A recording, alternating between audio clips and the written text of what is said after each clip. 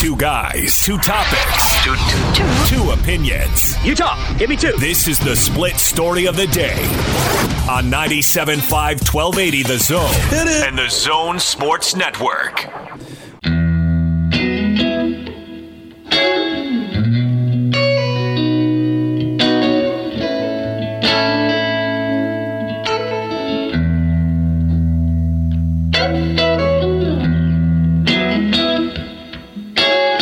Ryan Leaf joining us. Ryan, let's start out with talking about Keaton Slovis, the kid that's now taken over, the freshman that's taken over at USC. 6'2", 200 pounds, beautiful build, and he's had some great early showings. Can this kid carry USC to the heights that they need him to carry him to? Well, I will say this. That was plural, and he's only had one good game. And it was a great game. It was against a quality opponent in Stanford. But let's not get carried away here. It's one football game.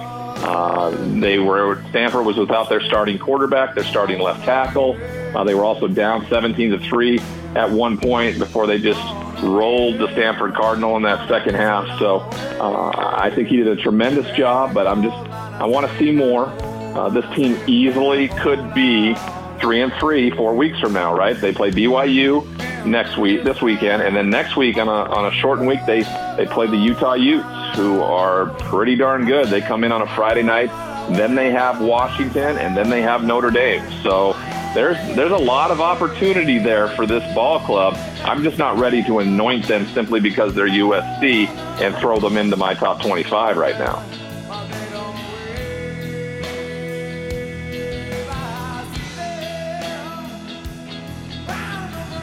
That was Ryan Leaf, who was on the station yesterday, I believe, with Hanson Scotty, saying, hold the phone on Slovis. It's only been one game. And some other really smart person was saying that the other day, too. Remind me who that was. I can't remember. Real that's all blur. Look, if you don't prepare for this kid, then, yeah, I get it. He's not. Don't nominate him for the freaking Heisman. But on the other hand, if you don't get ready, if you don't emphasize what this kid just did to Stanford, then you're an idiot.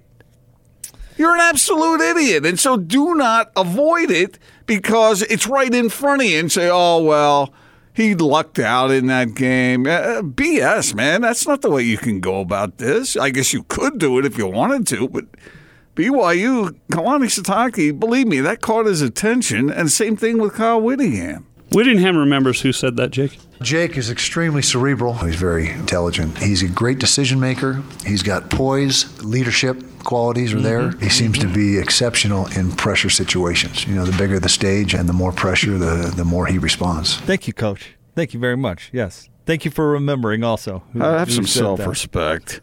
You know I wasn't talking about you. Ryan from TryDayTrading.com picked our band of the day today, brought to you by Live Nation Concerts. Buy concert tickets and get the latest tour news and artist insight at LiveNation.com. Did you really feel it necessary to point that out?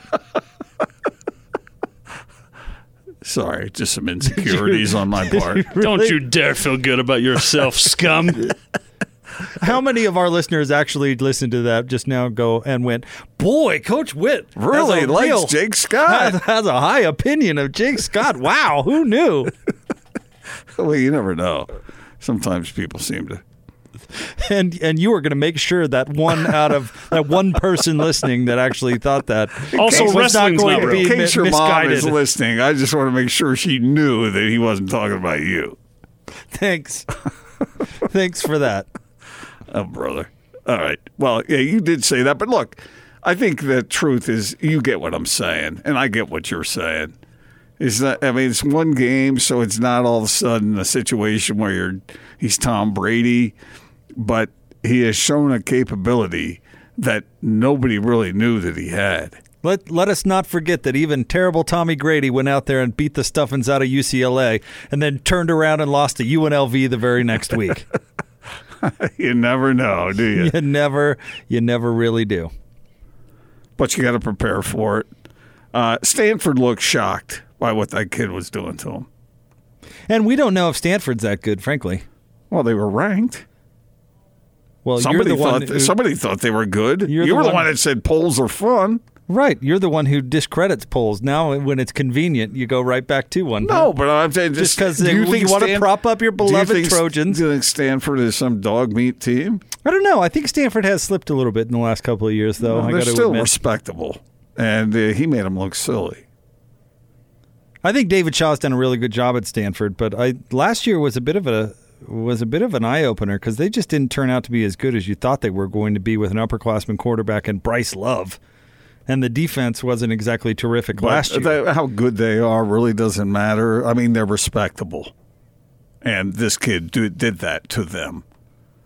Is Stanford better than BYU? Probably.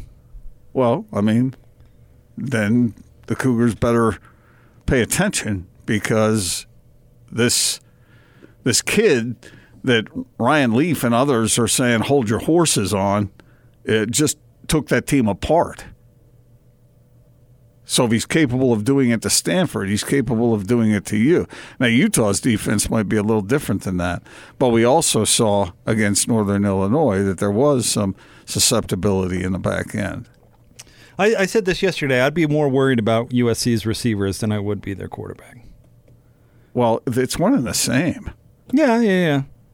It is one and the same. Yeah, it is. So, I mean, whoever's catching the ball, someone's got to be delivering. He's got a lot of weapons. Because those guys can get open. But I think it's more important than just that, Jake, because a defense has to make. So what you're saying is drop men into coverage? No. In fact, my whole point yesterday was rattle the quarterback because I think he's more vulnerable than they are in the receivers. But okay, when you say worry about the receivers, how is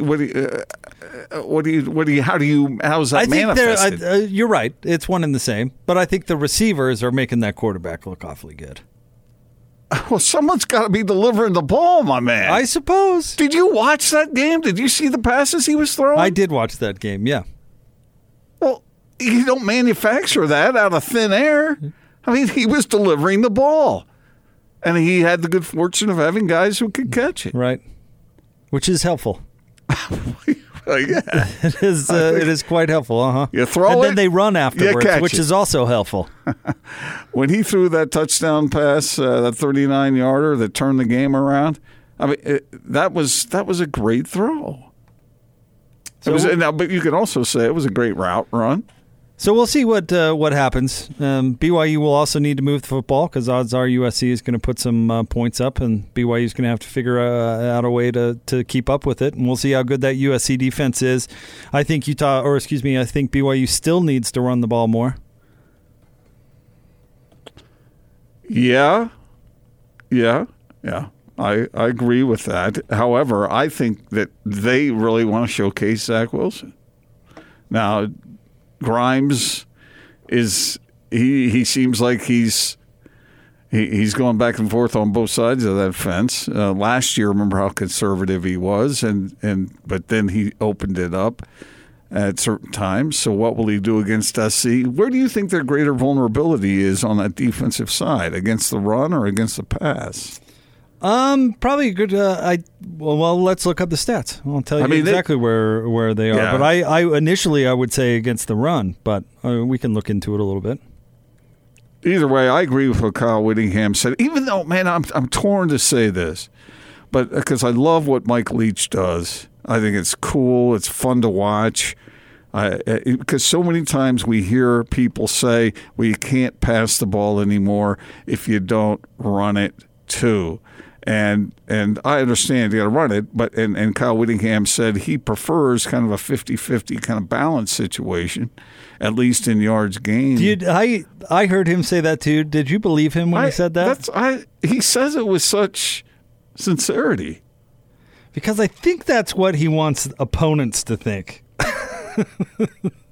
I don't think he actually truly, in his heart of hearts, wants a balanced why did he offense. ever hire Troy Taylor? I've been asking that since the day he hired Troy Taylor. I don't know. He was motivated to do it. I have no idea. I think, in theory at least, it makes sense to him. And he knows from his experience as an expert on the defensive side of the ball that those kinds of attacks are very difficult to defend. And so I think he does want to have that throwing capability. And so my point here is that I guess you can do it either way. depending upon the athletes that you have. But don't you have appreciation for what Mike Leach is able to accomplish? Yeah, Mike Leach is a great... And Harold down at USC, he's a disciple of Mike Leach. Yeah. So they're going to throw the ball. How many rushing yards did SC have against Stanford? I mean, their leading rusher had 42 yards. So it's an admission, even at SC, where you wanted them to go back to student body left, student body right. I still think they should, but that's not happening, obviously. Real quick, passing defense, USC right now, Gordo, is 91st in the country. Surrendering 246.5 yards through the air on average. Okay, that's not great. They are 78th against the run, surrendering 152 yards per game. So the Trojans are vulnerable defensively. It would appear so. And it certainly looked that way early in the first quarter. And plus, running that Stanford game, running that wonky offense always puts your defense in a rough position because they're on the field a lot. Yeah, wonky. It is wonky. What is the definition of wonky? We'll have to look it up. Running that cute offense puts your defense... crooked, off-center, askew even. Askew? Mm-hmm. It puts your defense in a bad spot. You love Mike Leach, I do too, but when was the last time Mike had a really, really good defense? Oh, they have good defenses sometimes. Sometimes, but they're never elite defensively because of the way they play. So you can't have an explosive offense and an elite defense. It's not about explosive. It's not about explosive. It's about how they play. They score a lot. They give the ball back to the other team a lot. I'm telling you right now, you give fan bases. Now, okay, Utah fans might be an exception to this rule, but you talk to Aggie fans and you talk to Cougar fans, and ask them if they would like to see a Mike Leach-style offense installed in their programs, the programs they root for. And this is a guess on my part, and I have no empirical data here, but I'll bet you they would love it. They would love it. BYU fans know what that feels like, to have that kind of offense and how much fun it is and how effective it can be.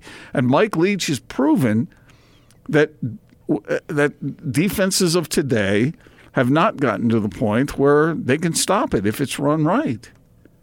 Now, Washington State isn't the best program in the world, but for what they're working with up there, they're pretty darn good. Why doesn't Alabama use it? Well, they would if they hired Mike Leach. They don't need to. That's why they don't use it. They don't need to. So I could just hear you saying the same thing about Bill Walsh with the 49ers back in the day. Mm-hmm. Why are they running that wonky offense, that West Coast offense? Why are they doing that? You and George Hallis and who else? Ray Nitschke and Dick Butkus. And I think there's more than one way to get it done. And I like watching that way. I think that's kind of fun.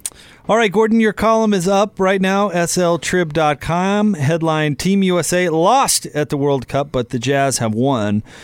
Team USA can now only finish as high as 5th as they lost to France today and have been eliminated from medal contention. It's the first loss for USA basketball since 2006.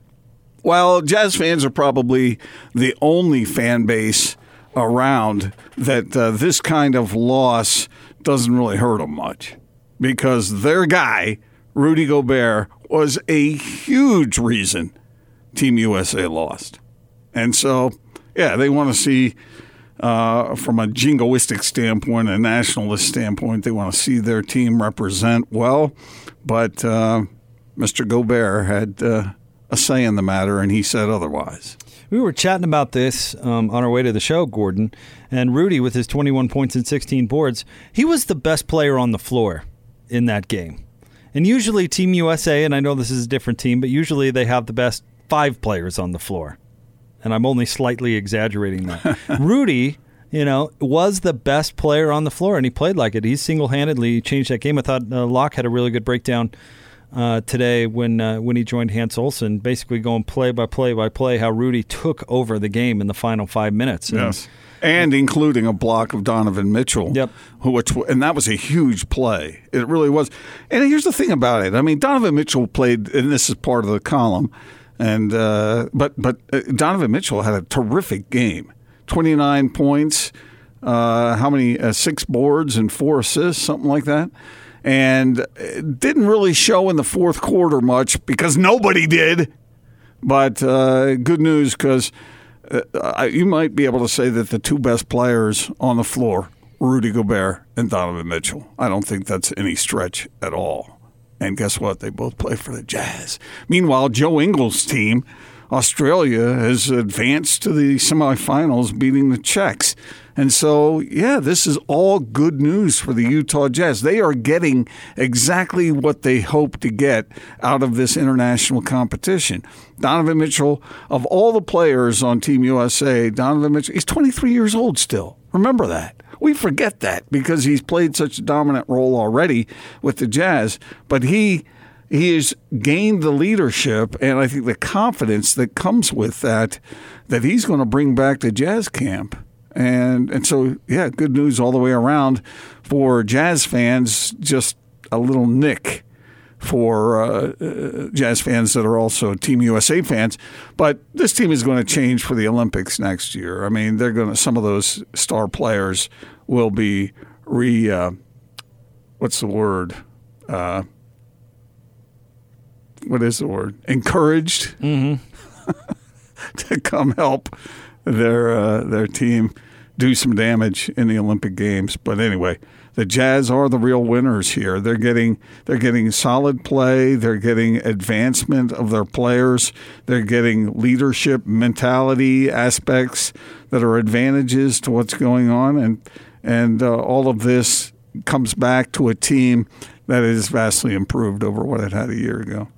I think if you're looking for somebody to blame as far as the game itself goes, Gordon, how can in a game against Rudy Gobert, in an international play where the three-pointer is even more important, how do they only get up 18 threes? What's Popovich doing? I know he's stuck in his ways and he likes to zig when others are zagging, but somebody inform him that Rudy Gobert is the best defensive player on the planet, and if he's just standing by the basket because zones are legal, well, it's going to be really hard to get to the basket. But he doesn't have a whole lot of shooters on that team. Does it matter? Well, stand Donovan out there and just let him hoist. I guess they could have done that. Still better than running player after player right at Rudy Gobert, right? That just seems like insanity to me. Did you read some of the comments of, let's say, Miles Turner before the game? He was saying that Rudy Gobert, some people say he's the defensive player of the year, but he added sort of like this, well, that's sort of what some people say. Uh-huh. It was kind of a dig at Rudy. And anybody that knows anything about Rudy Gobert is you don't make those kind of comments about Rudy because Rudy's going to make you pay. Rudy Gobert is the best defensive basketball player on the planet. Miles, get that through your head. Well, and he had a very nice offensive game today, too. Yes, and that's the other part of it. He's coming along. And I think a lot of that is confidence, but confidence that's necessary in order to improve. He really doesn't have a go-to move down low, and I discussed that in the column other than dunking, but nothing wrong with dunking. That's a pretty high percentage shot. It is, and he made a lot of them last year. And the Jazz obviously are very tuned in to how to get the ball to him so that he can be in favorable positions to do exactly that. This is nothing but good news for the Utah Jazz. This is working out swimmingly for them as long as nobody gets hurt from here on. Which you brought that up in the column, and you're bringing that up now. Why are you even bringing it up? Is that like talking about a no-hitter? No, I want to know if you feel the same way about the rest of the Jazz team that has been playing pickup ball all summer. Well, yeah, that too. Well, yeah, you never mentioned that. But you know how it is when you get in a competitive situation. These guys are going to stretch themselves. Have you ever stretched yourself? When you do that, then you're more likely to get hurt. Is that true? Or is it when you're going half speed, you're more likely to get hurt? Heard both. So anyway, so these guys are showing to the world. They're going to be fine. Donovan Mitchell was the best player on his team. Rudy Gobert's the best player on his team. And Joe Ingles ain't bad either. Almost had a triple-double, as you pointed out the other day. Mm-hmm. So, yeah, I thought this experience would certainly be a positive one for Donovan. I think it's turning out just that way. Rudy's had other international competition, big-time competition. This wasn't necessarily a first for him, but, him having offensive games like this, I think, are certainly a positive. And you're right, Rudy's a confidence guy, and so this should be nothing but good for that. And he's super competitive. 16 rebounds.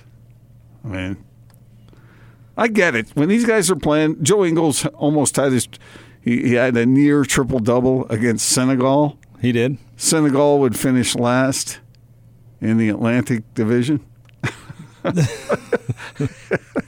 It's not like that's but it's competition where players are exerting themselves, and the Jazz have some of the best players in the world. All right, we'll have more of the big show coming up straight ahead. Stay tuned. Gordon Monson, Jake Scott, 97.5 and 1280 The Zone.